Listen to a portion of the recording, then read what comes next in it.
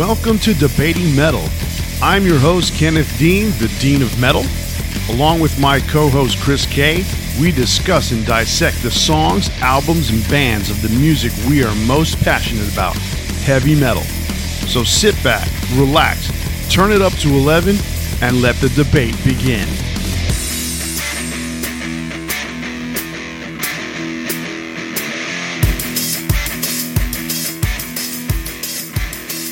Welcome everyone to the Big 3-0, episode 30 of Debating Metal. This week it's Kings of Thrash, Slayer, and South of Heaven versus Seasons in the Abyss. Along with our debate, Kenneth has more rusty metal, and I've got another online pick of the week for you. We're also picking the best of the best with another Big Four, with Big Four songs by the most demonic of the Big Four, Slayer. Last week we picked Motorhead songs, so be sure to go to our Instagram at Debating Metal and leave us a comment about your favorite Motorhead songs. But before we begin, let's review episode 29. Last week we dissected the two classic Motorhead albums, Overkill and Ace of Spades. To find out which one we thought was better, you can download the episode or listen to us on all the major podcast platforms such as Google Play, Podbean, Stitcher, and iHeartRadio. Or better yet, why don't you go ahead and click subscribe, and you'll get our newest episode on your computer or mobile device every Friday. And as always, rate us or leave a review. We also want to read your opinions on these and any of our topics. So if you agree with us or just want to rip us a new one, send us an email at debatingmetal@gmail.com or message us on our Facebook, Instagram, or Twitter pages. Now it's time for Rusty Metal. Kenneth, what's your pick this week? All right, this week, my rusty pick of the week this week is Ace Frehley's second solo album, and it's Ace Frehley, Frehley's Comet. The album came out in 1987 on on Megaforce Records, distributed by Atlantic Records, and it was produced by Eddie Kramer of Jimi Hendrix and Kiss fame.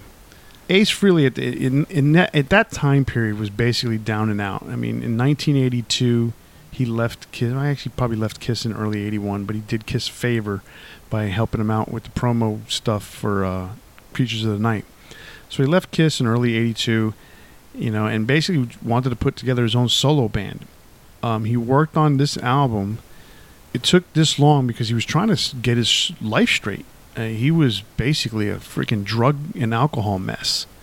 And so he got his act together, hooked up with a couple of good musicians, and released Frehley's Comet as an Ace Frehley solo album, which eventually the band turned into Frehley's Comet. And it became an actual band as opposed to a solo band or solo album. Released two albums as Frehley's Comet, and then Ace went back to being solo again after that. But this is a really cool album. It's got a song called Into the Night, which is a cover song. And he went back to the well one more time and picked another Russ Ballard song. But it's a killer version. I love what he does there. And then he's got the song called Rock Soldiers, which is it's his story about him driving down the Bronx River Parkway in the wrong lane, heading in against traffic. And if anyone out there who knows New York City, the Bronx River Parkway is basically a long and zigzagging highway, and that is extremely dangerous. And he was driving in his DeLorean. That's a thing. Yeah. So that's an interesting story. Yeah, against traffic. It's a stainless steel car, so he said he was bouncing off of cars left and right. So he caused a whole mess of trouble. And then, gets off the exit, parks the car, and just walks away like nothing happened. Yeah, Ace Frehley was a mess, but he got his life back together. Started Frehley's Comet. He's had his ups and downs as far as his substance abuse, but he has been clean. If I'm not mistaken, I want to say for 15 years now, something like that, or maybe more. I can't remember exactly what he said, but he's been pretty clean. It's been a while. I mean, I remember him talking about being sober for a while back in around 2009, 2010. So you got to be right around there, yeah. Mm-hmm. Right. So that is my rusty metal pick of the week. All right. Well, that's a pretty good one. I mean, Ace is definitely not metal per se, but I mean he's one of the influencers of hard rock and a lot of metal guitarists. So yeah, I completely agree. All right, so for my online pick of the week, I've got a YouTuber and a Twitch streamer goes by the identity of ToxicEternity. His name is Jack Fliegler.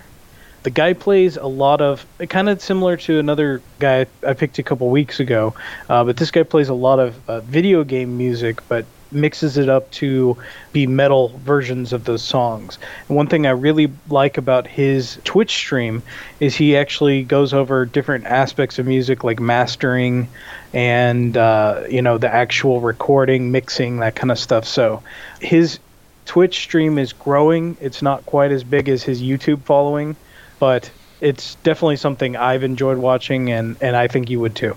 Oh, cool. I'm going to definitely check that out. All right, so this week's main topic is Slayer, South of Heaven versus Seasons in the Abyss.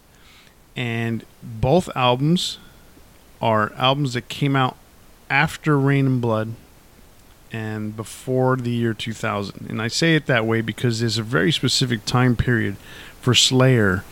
Rain and Blood was basically Slayer's exposure on the national stage, if you will. It was kind of like a major label debut.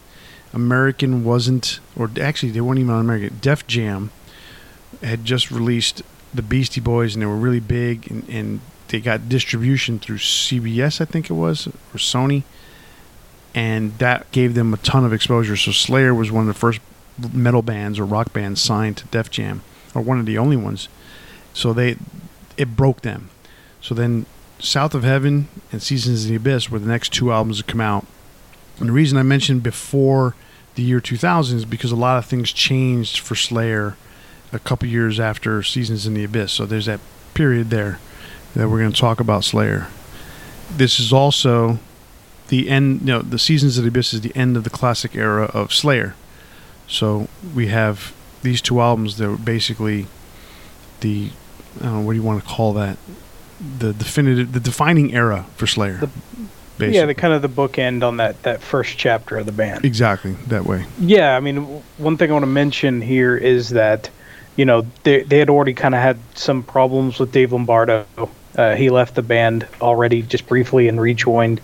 But they came together in a kind of a different way with South of Heaven. It was one of the first albums that they, really talked about and planned before releasing the album, which they hadn't quite done before. There's a definite change here from what they were doing with Rain and Blood. I think because Rain and Blood was such a masterpiece of the genre. I mean, anyone that has listened to the album, I mean, it's incredible. It truly is. And there was amazing. Just no way you were going to top Rain and Blood. Yeah, I mean, that's a difficult thing to do when you come out. It's almost it's hard to top something that basically is the defining moment of the genre, I guess you could say, and even for the band.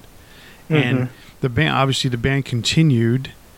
1986 is when that album came out, and they went all the way. I think 2016 is when they ended, or 2017. Mm-hmm. They finally put it to bed. So 40 years, or 30 years. That's a long time, So it was last year that they finally called it last quits. 2019, yeah. Was it? I thought it was okay. The official end was 2019. Oh, okay, the official end. So that's the last show was played in 2019. So it's still a long time when you think about it. I mean, 19 years in 2000, it's a bunch of years. So, but anyway, nostalgia aside, okay, Raining Blood is a defining moment. And so now they have to follow that up. And, what do you do for a second act? What do you do for an encore when you put something out like that? It's hard to top.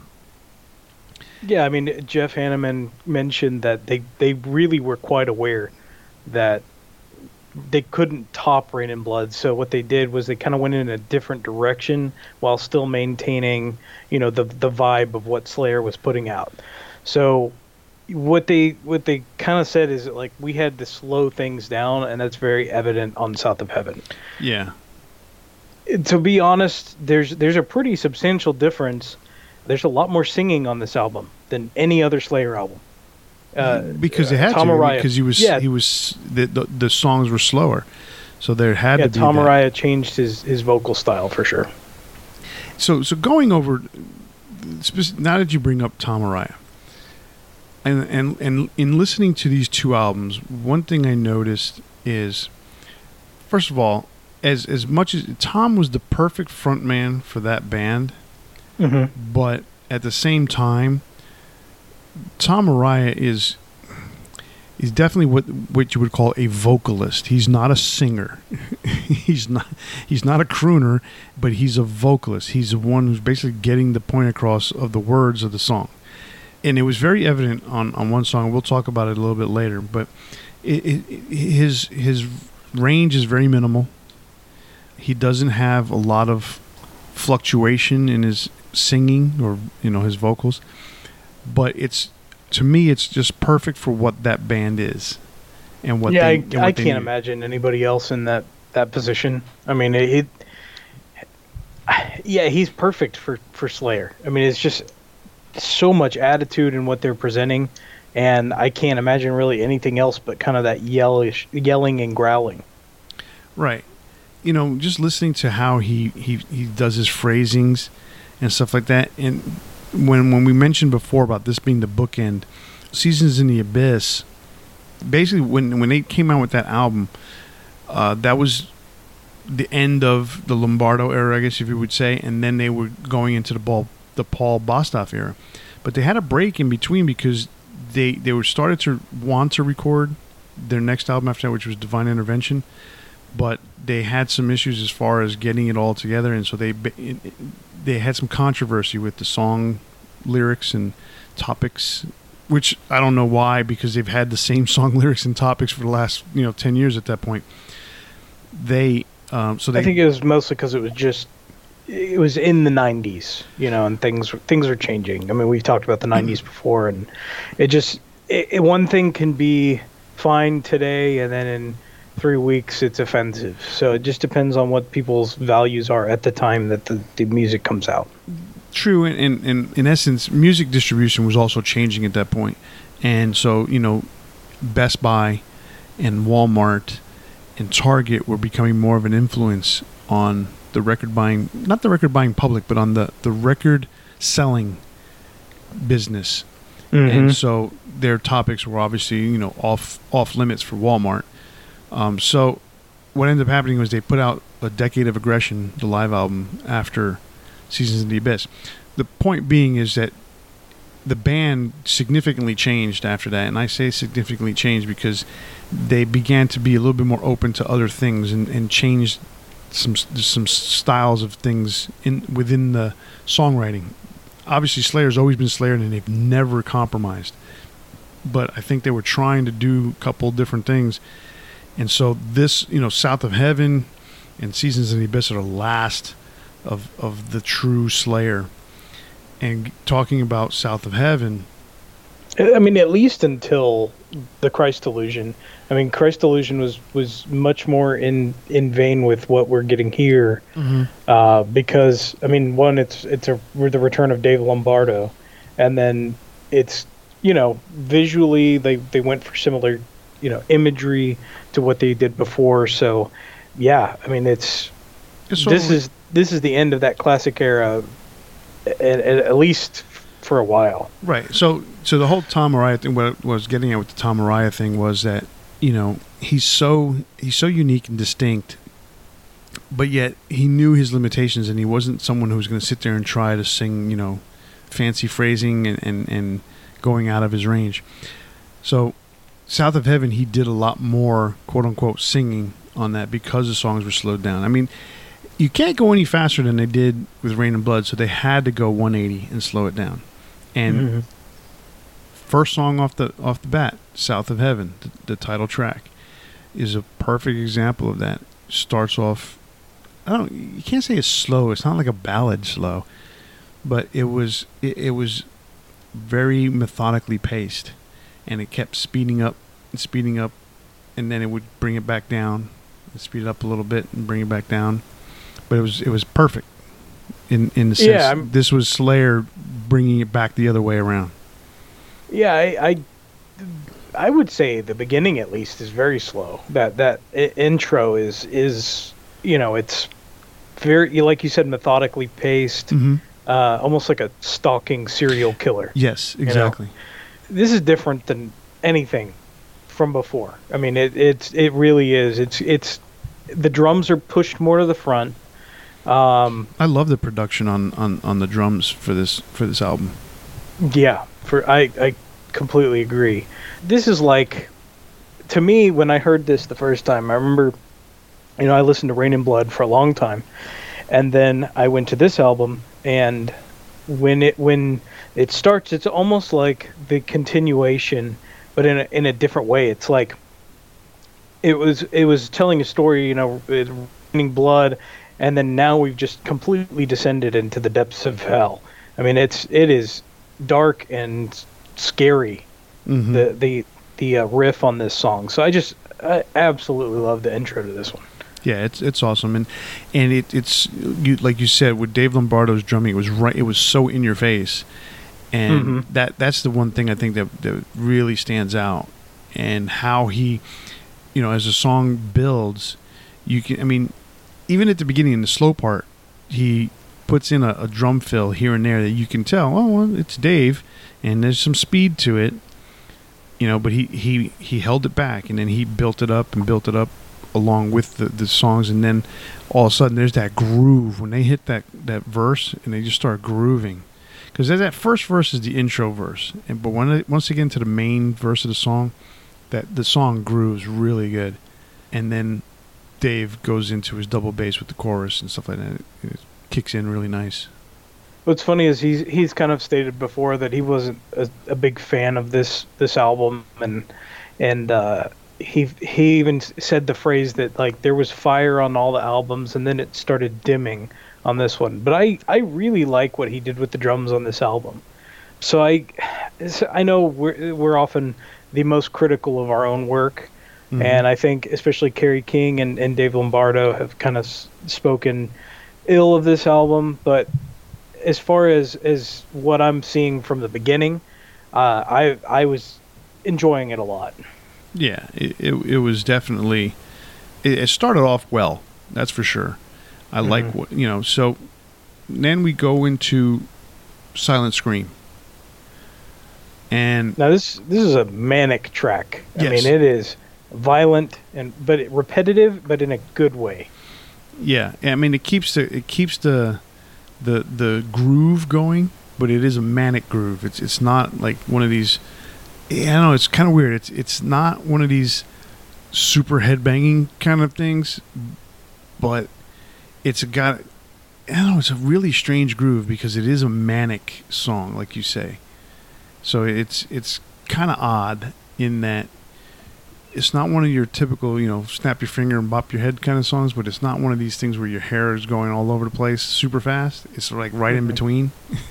but at the same time, it's like, it's hard to pinpoint it. You picked the perfect word, manic. Well, it's like kind of like having a panic attack. And if you really think about the lyrics of the song, it makes it kind of obvious why it's so kind of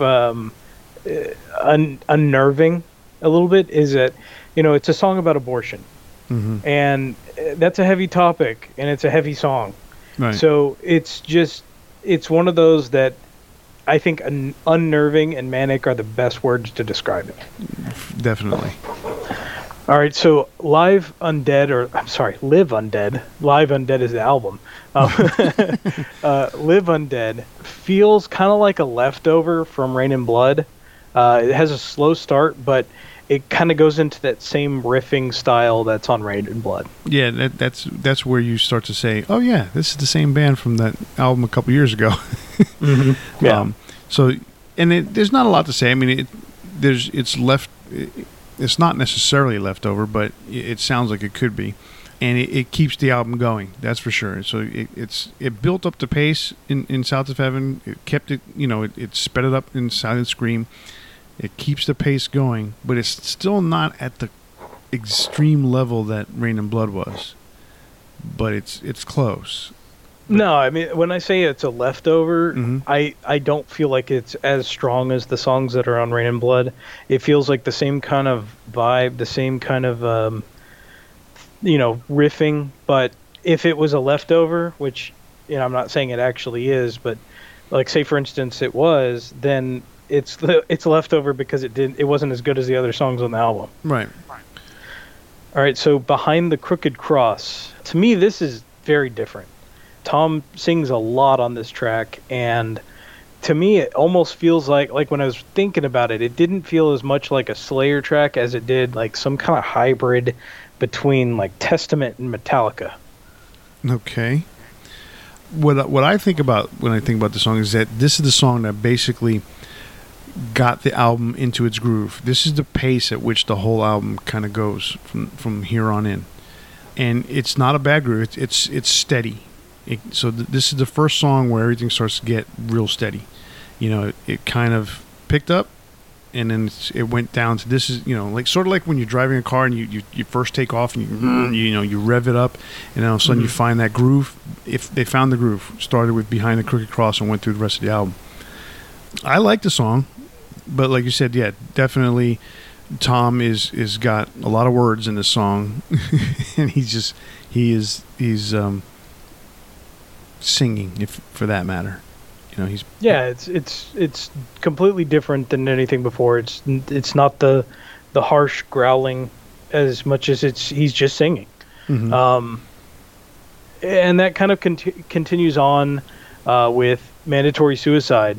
To me, that song has and go back and listen to it if you don't know what I'm talking about, but there is this feeling that I always got thinking about this song, that there is a similarity to Seek and Destroy on here that has always hit me, and it's like it's this brief moment in the song that I just always think of Seek and Destroy when I hear this song. Now that you mention that, it's weird because I listened to this album on the way to work this morning, and I didn't get that vibe when I heard this song, but at the same time, there was something that reminded me of that era, that early Slayer, Metallica, Megadeth, the early Big Four era. Something reminded me of that when you like the very early years, like 82, 83. Exactly. That whole the baby years, the baby Big Four. So yeah. And again, it's one of those songs that it comes through and it's steady, and it's in your face, but it's pretty steady. I like that. It's one of my Behind the Crooked Cross. Mandatory Suicide is definitely one of my favorite songs on the album. Yeah, I mean it's kind of more in vein with what the other songs are on side A. Mm-hmm. Behind the Crooked Cross is definitely the most out there of the songs on the first side, but then we go into Ghosts of War. If you listen to the beginning of the song, did you recognize that that's the end of Chemical Warfare? No, I didn't. Yeah, it's the beginning of the song sounds different. It actually has like a completely different tone to it. Well, I know what you're saying. Yes. But I didn't notice it was Chemical Warfare because I wasn't paying attention to what was going on. I could tell that there was something, that the sound of it was lower, thinner, because it sounded like it was a recording of something else being played. I did not. So it's Chemical Warfare that they're playing? Yep.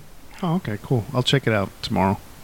So this kind of continues the story of that concept. I mean, it's a pretty ripping song up until about halfway through when it changes the pace entirely back to the pace that we've been hearing through the first half of the album, where it's a bit slower. It's kind of slogging through. And the only thing that I really, really like about this song is that there's this very dissonant sounding solo that sounds awesome in there. The other thing I wanted to talk about when it came to Slayer is the constant back and forth with the left and right in the production. I don't know which one's on the left because I can't access my CDs, so I can't read the unless I go hunting on the internet. I can't read the liner notes, which I normally would typically like to do, and I will probably do that. Like if I ever get my CDs up, I can pull them all out and just read them while I'm doing the show. So I don't know who's on the left and who's on the right, but they do split the guitars and the solos, and it's so noticeable, obviously, when one goes to the other and one solo starts. And I don't know, I forgot which one it was. There was a point in time, I think it was on Rain and Blood, where there was an interview with Carrie or Jeff, or somebody mentioned the fact that one of the two, and I can't remember which one, you might be able to remind me, is the more accomplished guitar player. Are you talking about Jeff? Between Jeff and Carrie, I don't know which one was the more accomplished guitar player. I would say Jeff. Okay. I mean, he was really one of the biggest factors of the band in a lot of ways, and that's why you saw such a change when he passed away. Mm-hmm. I mean, he was one of the primary songwriters with Tom, and he had a vibe with Carrie that I think is kind of the reason why there's maybe a rift in the band now. Since they split up, you've seen more and more, like especially online, just seeing there's kind of this rift between Carrie and Tom. I think Jeff was that binding factor between the two of them. You know, it's like you can all be friends, but there's always like you have a bigger connection with, you know, one member of your group of friends more than the others, and sometimes that friend has a good connection with the other guy, but you all aren't on the same page exactly. And I think Jeff was the glue that held everything together. Yeah, I can see that. I knew there was one of the two, and you know, this is my where Slayer kind of fell off the map for me, I guess. Not in terms of this album or anything like that, but I was a really big fan of Rain and Blood, and then South of Heaven came out. It was weird because there was a year in between. Rain and Blood came out when I lived in New York. I moved, and then I went to Florida, and that's when South of Heaven came out the year after Florida. Now, at that time, I wasn't working, so I wasn't making a lot of money. I was basically going to school full time in college, and in high school when I was in high school and I found Rain and Blood. Even though I had a job at that point, so I was able to have money and stuff like that. When I moved to Florida, I didn't have a job right away, so I wasn't going out to stores and checking out the record stores and all that stuff. So there was a little bit of a disconnect, even though I knew when South of Heaven came out. So at that point, it's kind of like when Slayer kind of dropped off my radar on a regular basis, and I really didn't get too deep into all the stuff that was going on. I bought all the albums because I have them, but I didn't really like dive into them. I kind of like, especially after Seasons in the Abyss, Slayer totally fell off the map for me. So I do remember that there was interviews and stuff like that where I think it was Jeff was the more accomplished guitar player, and Carrie was more of the guy who just kind of ripped everything as fast as he could and played as hard as he could, and he wasn't very distinguishable and very stylistic when it came to his guitar playing, you know. I mean, I think a part of why people associate Carrie more with Slayer is he's always been kind of the face of the band. He's the most outspoken. He's done the most interviews, and Jeff really refused to do any kind of press at all. I mean, that just wasn't him. So Carrie kind of always took that aspect of it, and he's the recognizable face. Yeah. He's still a good guitarist, and I think there is probably not a huge gap between the two of them as far as playing ability, but as far as songwriting, and Tom's kind of hinted at this, especially when after Jeff passed away, that you know he was more of a factor in the songwriting of the last album than Carrie was. So yeah, I mean, I a lot of fans kind of view Jeff as more of the the guitarist, the musician, etc., and Carrie more of the spokesperson, I guess. Right. The reason why I was doing that is because I know you can tell when you hear the solos, one's more accomplished than the other. One's got, like, you could sense the notes in one guitar solo over the other one, which seems like just this blast of, a million notes coming out at you at one time type of thing. There's one that's more definitively a guitar player as opposed to someone who's banging on the guitar, I guess you could say. But I mean, there's nothing. Not to say that Carey's not accomplished, because obviously he's been in the business for this long, and he's continued to do this business, and he's a great riffer. I mean, that's the one thing. I personally, to me, he would be more of the rhythm guitar player, than say a lead guitar player, and that may be true, because I think that's where Gary Holt comes in, because Gary Holt is such an accomplished guitar player. Yeah. It's funny, I forgot to mention this while we were talking about the song South of Heaven, but I actually watched a video recently on why the riff changed over the years in live performances. This guy did a video where he actually analyzed and broke down the two versions of the way that Carey played the intro over the years. And it's funny how Carey always kind of complains about he doesn't like happy sounding songs or bright sounding songs, but actually the version that they recorded with the album South of Heaven versus the way he started playing the intro later on, the intro actually became brighter over the years. And that's kind of funny to me, is that he didn't even realize, I think, that he was changing the way he played it, because there's actually videos where he plays the intro in a like a live setting with a small group of people. How did you play the intro? And he plays it and shows people, and it's like, that doesn't sound the same. So I just think that's kind of funny that happened. Yeah, that is weird. So anyway, my point was, with Jeff and Carey, especially with Ghost of War, I think we were talking about that song. There's such a distinguishable difference in the guitar soloing that it's noticeable. That's one thing I noticed listening to the album on the way to work this morning, was that you could hear one guitar solo on the left, one guitar solo on the right, and one was always a little more better than the other. A little less, I guess, a little less manic and a little bit more defined. Put it that way. I gotcha. All right, so getting back to the order of tracks, we got the next song, Read Between the Lies. To me, this, again, sounds kind of like a holdover from the Rain and Blood, recordings. It's not, but it sounds like it could have fit right in the album. Mm-hmm. What I noticed, I guess, towards the second half of the last side, so you're talking about like Read Between the Lies, Cleanse the Soul, Dissident Aggressor, and Spill the Blood, the last four songs, is that to me, nothing really, well, except for Dissident Aggressor, nothing for the three original songs that end the album kind of stand out to me. I think they put all their best songs up in the front half of the album, and these were the songs that were kind of like, all right, they're Slayer songs, but they're not our best songs. And there's nothing memorable to me about those songs. But at the same time, when I was listening to them, I was like, you know what? These are not bad songs, but they're nothing memorable to me. I don't know if you had that same feeling or not. I mean, I have that feeling on Cleanse the Soul. Read Between the Lies. I mean, I already kind of said what my opinion was. Mm-hmm. Cleanse the Soul. It's not bad. It's not great. It's just there. Right. Exactly.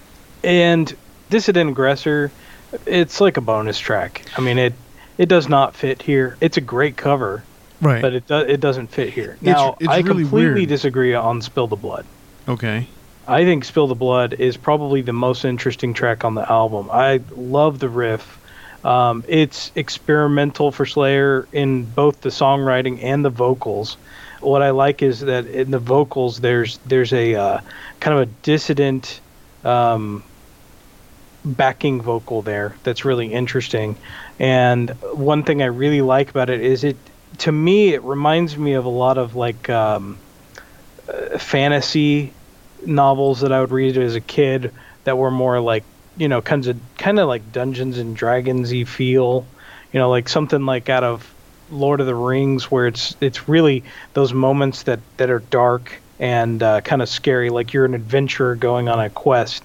So, I mean, I love Spill the Blood. I think it's a fantastic track. Okay, fair enough. I was going to talk about Dissident Aggressor in that And that's the example of where Tom knew his limitations, because he's basically covering a Judas Priest song. He's covering Rob Halford. Okay, that's a tough shoes to fill. Exactly. So if when you listen to the song, you can tell, well, I'm not going to try and be Rob Halford. That's what Tom is saying. And he came in at a particular range, stuck to that range, even though in many cases Rob goes out of the range, out of his, or he goes out of the normal range to stretch it out a little bit. Tom didn't, and it works. For whatever reason, it works on the song. I love this the drumming on the song. I mean, there's a lot of Dave stood out on the song, and to me, Dave and Tom both stood out on the song because obviously Dave stuck out the whole album. I mean, the whole production was almost centered around Dave, and then Tom's singing throughout the whole album was also a main feature. So that was Distant Aggressor. To me, yes, it doesn't belong, and especially if you're going to put in something that doesn't belong like that, why would you put it ninth? Why not put it last? That's the thing that really bothers me about it, is that Spill the Blood fits a lot better as a follow-up. It's just, where do you put it? It should have been an EP or on something like that. It just doesn't work for me. Right, and the funny thing is, it's not like they haven't done EPs before. They've done two of them prior to Rain and Blood. They did the EP, Haunting the Chapel, and then they did the live EP. So they could have done a covers EP. Not that they did a lot of covers, but there was one there, and they had already done this one song called Aggressive Perfector that they did like 2 or 3 different versions of by this point. That was also a B-side. Throw that in there, and you got yourself an EP, or release it as a single. I mean, they did. So around that same time, if I'm not mistaken, Slayer had released or was featured on the Less Than Zero soundtrack with the song, with their version of Inagata de Vida, which, even though they denounced the song later on, when for whatever reason, they did it. They released it, and it caught on with fans. So now you've got a second cover, Distant Aggressor. You may throw one more song out there and make an EP out of it, or 2 more songs, or you could release Aggressive Perfector, that one of the 3 different versions that they released, in that 5-year span, and throw in another B-side. It could have easily been an EP in between South of Heaven and Seasons in the Abyss, for whatever. But regardless, it ended up being on this album, and it just kind of seems out of place, like you said, being 9th. It should have probably been last. Spill the Blood would have been a good way to finish out the main songs, and then you have Distant Aggressor. Very similar to what happened with Pantera and Planet Caravan. It's just a song that felt out of place. Just, it's a good cover, both of them, but it just doesn't fit for me. Right. All right, so on to Seasons in the Abyss. Comes out 2 years later, same band, same production team. If I'm not mistaken, Rick Rubin produced, Andy Wallace mixed. I think it has cleaner production. I mean, than South of Heaven. I mean, this is probably the most mature album to date for them. Yes. What my opinion about this album is that this album would be the perfect album when you combine Rain and Blood and South of Heaven. You get Seasons in the Abyss. You have the speed of Rain and Blood, but you have the methodical pacing of South of Heaven. It's funny to me that people always say, like, this album is, so much faster and kind of on the same page as Rain and Blood, but to me, I mean, there's a lot of really slow tracks on this album. Right. What you said is exactly right. I mean, it's the balance between the two. Mm-hmm. And this has the ebbs and flows, which make it a much more accessible album than the previous two. Where Rain and Blood, it's a masterpiece of thrash, but it's not going to appeal to somebody outside that side that is not into thrash. Then South of Heaven is very different and probably was pretty off-putting to a lot of fans that had just listened to Rain and Blood, whereas this is like the balance between the two, that it's so accessible. South of Heaven. Okay, so if you look at it in like terms of Metallica, South of Heaven is like the Black Album in terms of you went from this album and Justice for All that was just all out super progressive for Metallica, and then you come back with this super groove album with the Black Album, and then you have Rain and Blood, which is about the ultimate thrash album, and it's as fast as you could possibly make it. And then you come back and say, "Oh yeah, we need to slow down. We're gonna get our Phil Rudd groove on," and they come out with South of Heaven, because every album built, Show No Mercy, Hell Awaits, Haunting the Chapel EP, all that stuff built up to Rain and Blood, and that was the culmination. And then it's like, where do you go from there? Well, they had to do something different, so that's why South of Heaven sounds the way it does. But Seasons of the Abyss is when they finally figured out this is where we belong, right in between. We got some fast stuff. Which is funny because this is the last album that sounds like exactly. Yeah. And then from that point on, with Divine Intervention and everything forward, they kind of go, I don't want to say up and down in terms of speed. They kind of kept the same level of speed. They really didn't do too many slow songs like South of Heaven or Seasons in the Abyss, but they did everything much faster than mid-pace. To me, like once you go past Seasons in the Abyss, a lot of the albums all sound the same. I mean, there are differences. I mean, what was the one right after Divine Intervention? Divine Intervention has probably some of the worst. What's the way I want to put this? Let me think about this for a second. I think Divine Intervention has probably some of the worst, not mixing and mastering, but like production in general since the last two albums or last three albums. I think they were just trying to do something a little different, and to me it didn't really work. It's a short album. There's just not a lot there that I just really enjoyed. I mean, Undisputed Attitude, that's one of their weakest albums. No, it's a cover album, so yeah, and it's a cover album of a lot of bands that a lot of people really didn't know. Yeah, that's true. It's just there's a lot, not a lot that I really enjoy. I mean, I think God Hates Us All is probably my least favorite Slayer album. Christ Illusion was when I got back into them. I liked that. I liked World Painted Blood. I enjoyed Repentless. But prior to that, I think there was that, that gap there that I just couldn't really get behind. So, but that's when you're going to say, that's when they lost me. And did they get you back? That's a future episode topic right there. All right, so let's get back to the main list of tracks. I mean, War Ensemble, I think this is a great start to the album. I mean, it's furiously paced. It's a totally ripping opener. It's heavy in an entirely different way than South of Heaven.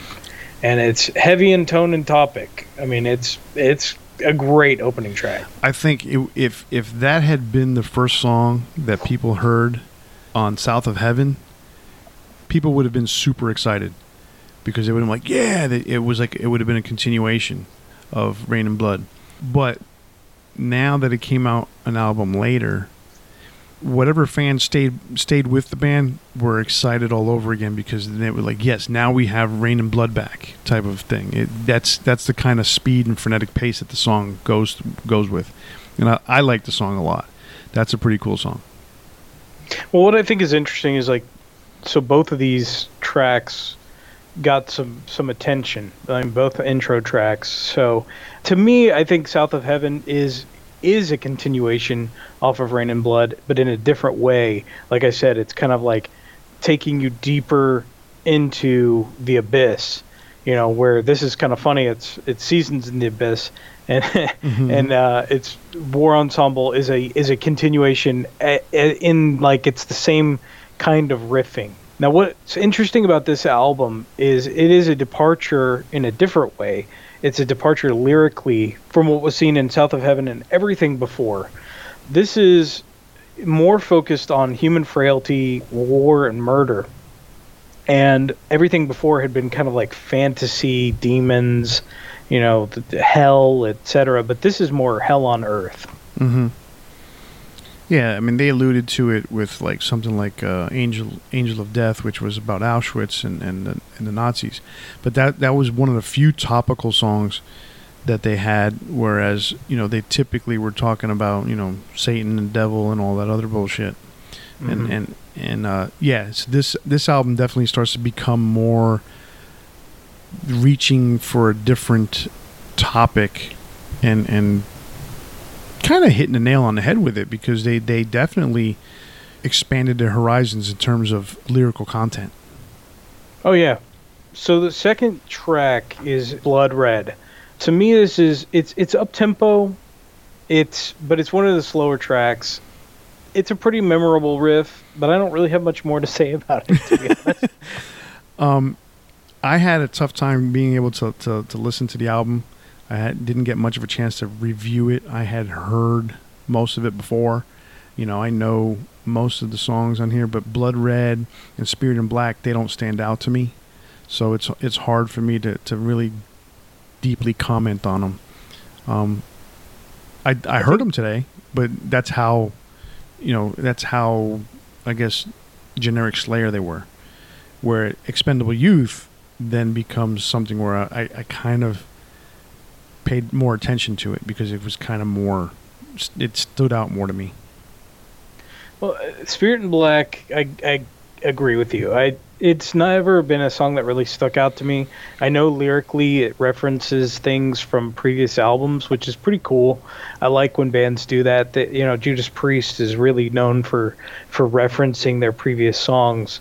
But this track never really stood out to me. Expendable Youth, I also am not much of a fan of. It's a slow but persistent track. It's definitely more lyric heavy than anything, because the riff is pretty simple and repeats. Yeah. So it's not really intricate or anything wild, but it's Tom Araya, really, focused on the lyrics, and in that aspect, when you're a fan of the way he writes songs and writes his lyrics, it's a really interesting song. And what, like I said, it stood out to me, but then what I didn't necessarily like about the song, I mean, again, I like the song, but if I'm going to take anything away from it, is that the chorus is kind of just another verse almost. It's weird.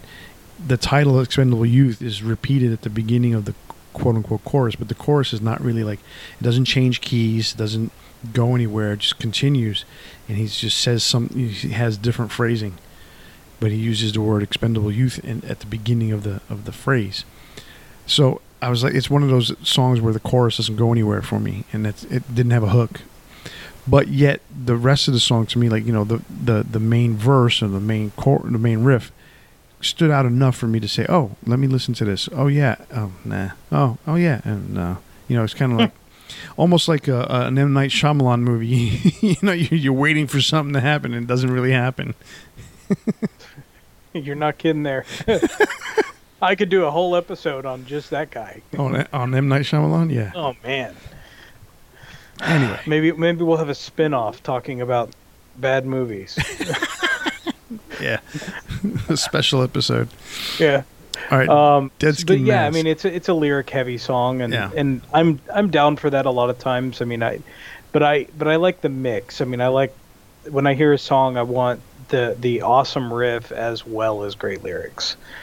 So next song is Dead Skin Mask, which, if you are familiar with the real life person that inspired Texas Chainsaw Massacre, Ed Gein, this is the definition of true life horror that Tom has decided to integrate into the lyrics of the album.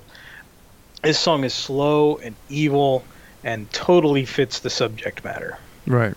Definitely. I mean, it's, what else can you say about Dead Skin Mask? I mean, it is an in-depth look at the Texas Chainsaw Massacre guy, Ed Gein. It is, it's hard to really describe it. It is a very brutally honest song. Well, the guy, he seemed like a normal guy to a lot of people. It turned out he was killing, especially women, and making, furniture out of their body parts. I mean, this guy was truly disturbed. There is no true horror more. I mean, I think it's so horrific that it often becomes comical in our minds. Not comical like ha ha ha funny, but like just unrealistic that somebody could be this disturbed. And so this song kind of defines the low points of humanity. Yeah, I mean, and that's something that Slayer would exploit throughout their career. Mm-hmm. Now, the next song is one I think is one of the most clever songs on the album. It's called Hallowed Point, excuse me. And it's a play on the word hallowed as well as on the word hollow. So a hollow point bullet is a bullet that's really designed to destroy whatever it's hitting. I mean, it's designed to basically cause a funnel, like a cone almost, that there's not really recovering from. And so it's talking about the effects of using a gun. Mm-hmm. There are untold repercussions to taking that action, and this is a deeper track in that way. Absolutely. It's one of those topics that began to become regular formula for Slayer, where they're now going into things that are part of society that we may or may not know about, we may or may not want to hear about, we may or may not want to care about, because it's just something that we just want to say, you know what, it happens, but I don't really want to pay attention. And it's tough to listen to a lot of these things sometimes for an average listener. For us, it's this music we like.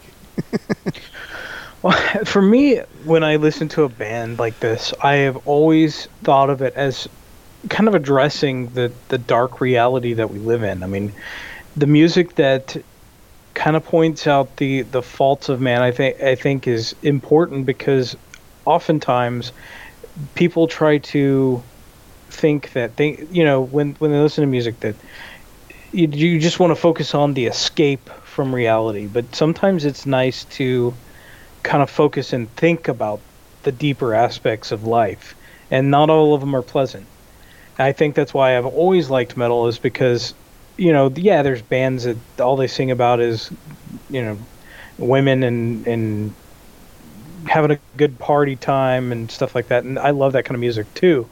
But there are bands that they address topics that are not always comfortable, and I like that. I like being made to think sometimes. And it's funny to say that about a band like Slayer, because I think a lot of people don't realize that there is a lot of depth to the lyrical content of what they're putting out. Absolutely. The biggest thing about Slayer and their song topic choice, it's not, the metal genre is going to have this thing. It's going to go all over the board when it comes to what their topics are. What made Slayer unique is that they were mainstream. Regardless of what people may think, oh, no, they weren't mainstream, they didn't sell millions of records. No, they didn't. But they were as mainstream about this particular topic as you could possibly get. Okay?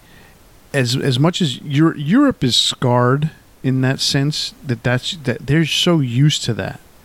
Especially Northern Europe, in the Scandinavian area. That whole black metal scene and everything that they sing about, I mean, that's just kind of like, that's normal for them, but it's not mainstream. It's mainstream to them, but that's their thing.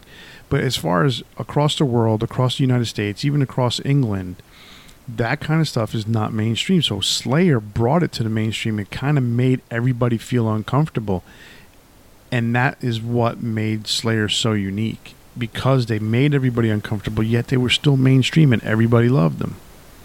Not everybody, but you know what I mean. Yeah, my mom was a huge fan. Yeah, I bet. She was not. All right, so the next track is Skeletons of Society. It's another slow, plodding track. The backing vocals and mixing are a bit experimental here, kind of similar to Spill the Blood from the last album, but more so. And there are actually some similarities that I see to Creator here. So I actually like this track. It took me a little bit to kind of get into it, but I actually really like this track. It's the second half of the album I didn't get a chance to re-listen to, so it's tough for me to comment on. So the next track is Temptation, and lyrically it's about kind of our interest in the occult, playing with fire. To me, I feel like this track kind of goes nowhere in a way. It's not bad, but it I don't know, it just lyrically he just kind of goes on a tangent, I guess, towards the end, and I just couldn't really get into it. Born of Fire, track 9, it's pretty typical Thrasher, doesn't stand out. But I think where the album gets exciting again for me is the final track. Again, kind of like Spill the Blood, where I feel like it's the strongest track on the second half of the album. I don't think it, it's not a super long song. It's 6 minutes. But to me, it doesn't feel like 6 minutes. It feels like half that time. Because what's really cool about it is the pacing's fast. The solos and fills keep it interesting. I mean, Dave Lombardo, I think this is one of the tracks that really stands out for him because he does really keep the pace going and keeps it interesting sounding. There's, again, those dissonant background vocals, and it just has an evil feel to it. I mean, this is the highlight of the second half of the album. Yeah, definitely. I mean, it's one of those things where you kind of get lost in the I don't want to use the word monotony, but you get lost in the consistency of Slayer on side 2 or the last half of the album, whichever way you want to look at it. And then when this song comes on, you can sense there's just something different, and you can sense the fact that it's a better song than the rest. And so when it stands out, especially it being the last track, you it's kind of the culmination. So it definitely brings that energy to close out the album, and it's a really cool song. I like Seasons in the Abyss.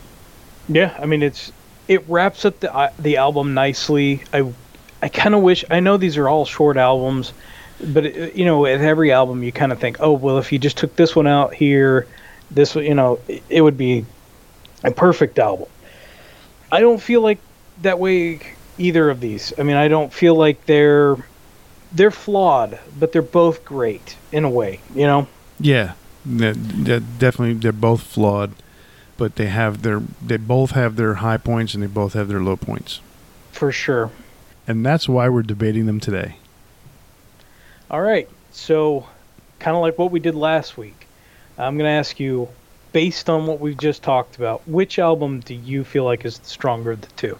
Well, which one do I feel is the stronger of the two, or which one do I like more than the other? Because that's a different answer for both. Okay, then I'll just rephrase it then. Well, let me answer the question. Which one do I think is stronger? Is that what the question that you said? I just forgot what the hell the question was. I'm just going to ask the question again. All right. So just kind of like what we did last week, which one do you like better? All right. After listening to both of them, or as much as I can, of Seasons and South of Heaven, my preference is to go with South of Heaven. I like the songs on South of Heaven more than I do on Seasons in the Abyss. Seasons in the Abyss have strong songs, like War Ensemble, Dead Skin Mask, Seasons in the Abyss, but I think there's more to South of Heaven than there is to Seasons in the Abyss. Okay. That's my opinion. Well, I'm probably wrong. I agree with your opinion. Oh, South of Heaven is my second favorite Slayer album. What I like that they did here was they experimented more, and I'm never against that. I think the experimentation sometimes goes awry, and it's too far. But I feel like a band can get stagnant and stale if they don't try, expanding upon what they did. I know that they're not the biggest fans of this album, but I disagree. I think it's really good. I mean, South of Heaven, Silent Scream, Spill the Blood, Ghosts of War, Behind the Crooked Cross is pretty cool. I mean, to me, there's more songs, just like what you said, that I enjoy on this one. To me, the one that sticks out like a sore thumb is Dissident Aggressor, which is still a great track. So I got to go with South of Heaven. There you go. I agree. I mean, South of Heaven, it's such a difference between Raining Blood to South of Heaven, but it showed a level of maturity that they could do all that stuff that they did on Raining Blood and everything beforehand, but yet we can still do this and still be Slayer. And that's why Seasons of the Abyss is hailed as what it's hailed as, because it combines everything into one album. But I think personally the songs are stronger on South of Heaven, and that's why I chose that one.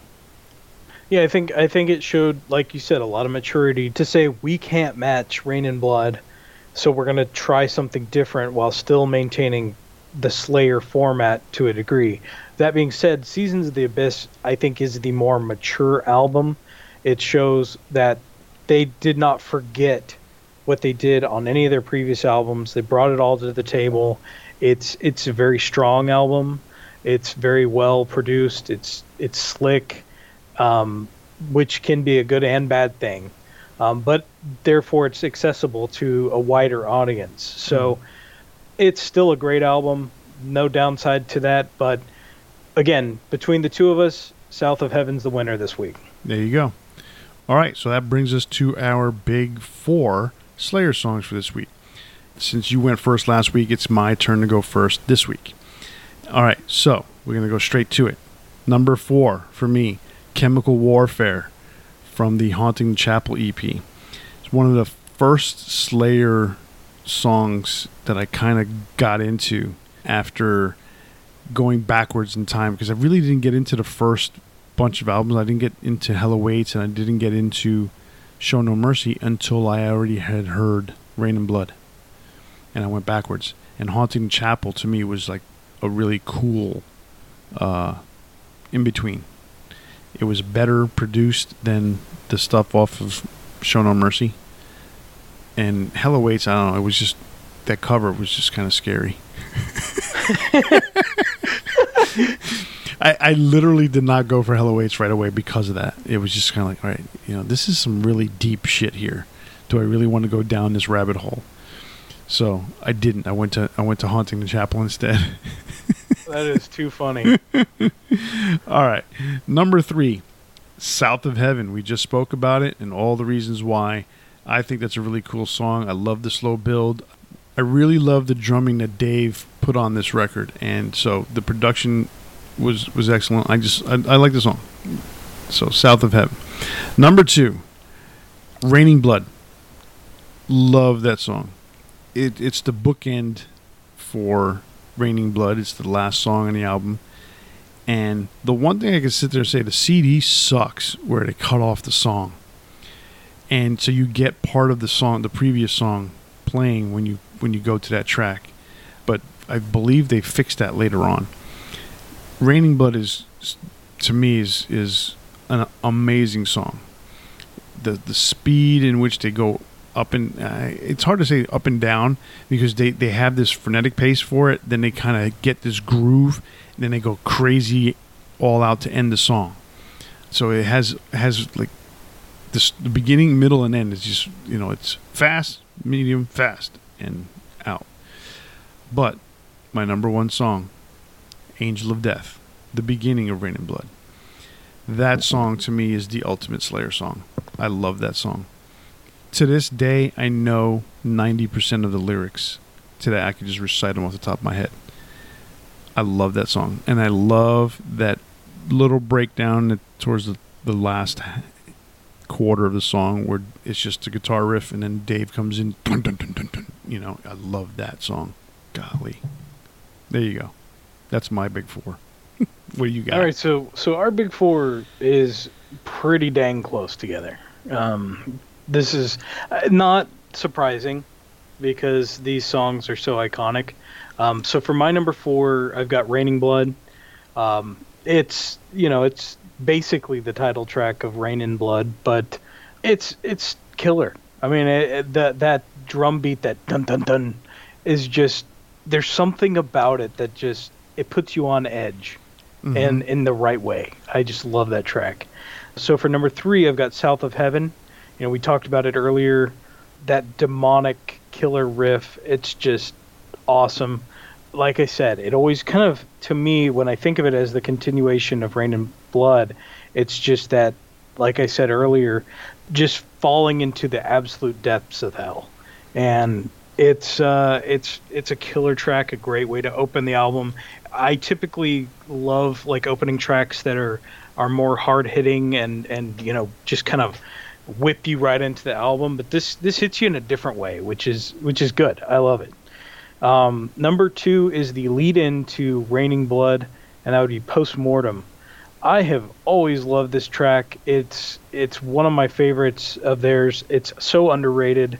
I think part of it is that because it's the lead in to Raining Blood, it has kind of an awkward ending, but the riff I just love. So that's where the CD sucks. They don't know where to cut it off. Yeah, I think that's part of the problem. Yeah. So for number 1 is Angel of Death as well. It's just such a iconic song. It's such a heavy topic, and it's the opener to one of the greatest thrash albums, if not the greatest thrash album of all time. I can't think of a better song to kind of identify what Slayer's all about, because it's got those kind of demonic elements, but at the same time it's about a real world subject. So it's the culmination of all the things that make Slayer who they are. Yeah, it's pretty cool.